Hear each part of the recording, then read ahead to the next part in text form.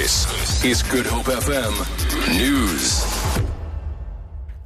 Newly elected ANC PEC member Andile Lili, former Cape Town councillor Loyiso Nkohla, and 7 other men, the so-called poo throwers, have been given a 3-year suspended sentence with strict conditions. They will also be subjected to house arrest and community service. The sentence was handed down a short while ago in the Bellville Regional Court. The men were convicted earlier this year for contravening the Civil Aviation Act. They had dumped human waste at the Cape Town airport in 2013. Berenice Moss reports. Magistrate Non-Kosi Saba told the court that throwing human waste at the airport should be viewed in a serious light. This as an area to be cordoned off, causing disruptions, and a specialized cleaning company had to be called in and carpets replaced. She says the men's actions were embarrassing to the country and violated other people's human rights to dignity. She further says the men don't pose a danger to society and can make a positive contribution to their communities. Saba says the men should be given an opportunity to rehabilitate themselves within the community.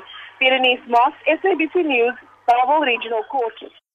Defendant Oscar Pistorius' parole has been referred back to the Department of Correctional Services Parole Board.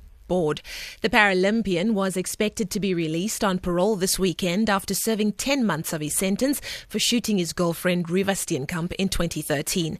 This comes as the Steenkamp family today marks what would have been Riva's 32nd birthday. Pistorius shot and killed Steenkamp in February 2013. He was sentenced to 5 years in prison for culpable homicide.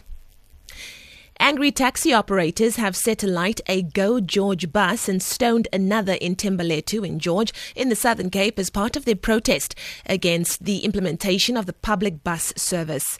Access to Thembalethu has been blocked, which has led to traffic delays on the N2 highway. The police are on the scene. Taxi operators are unhappy with the new bus system, saying issues of compensation for taxi owners are still outstanding. George Taxi Association spokesperson Cornelius Iso. Without it being announced in public, in newspapers, on radio, it just came in here, knowing full well that there is a problem between us and the municipality. They just drove into Thembalethu.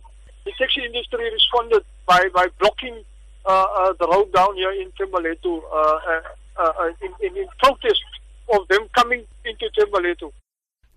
8 Turkish soldiers have been killed in a bomb attack on their vehicle by Kurdish militants in the southeastern province of Sirte. The attack, blamed on the Kurdistan Workers' Party militants, came amid a surge in violence across the mainly Kurdish southeast after the breakdown of a 2-year ceasefire last month. Earlier, police detained 2 men in Istanbul after an attack on police guarding a palace popular with tourists. Nobody was injured. And finally, on the currency markets, the rand is trading at 12 Rand 90 to the dollar, 20 Rand 20 to pound sterling, and 14 Rand 25 to the euro. Gold is trading at $1,124 an ounce. The price of Brent crude oil is at $48.66 a barrel. For Good Hope FM News, I'm Leanne Williams.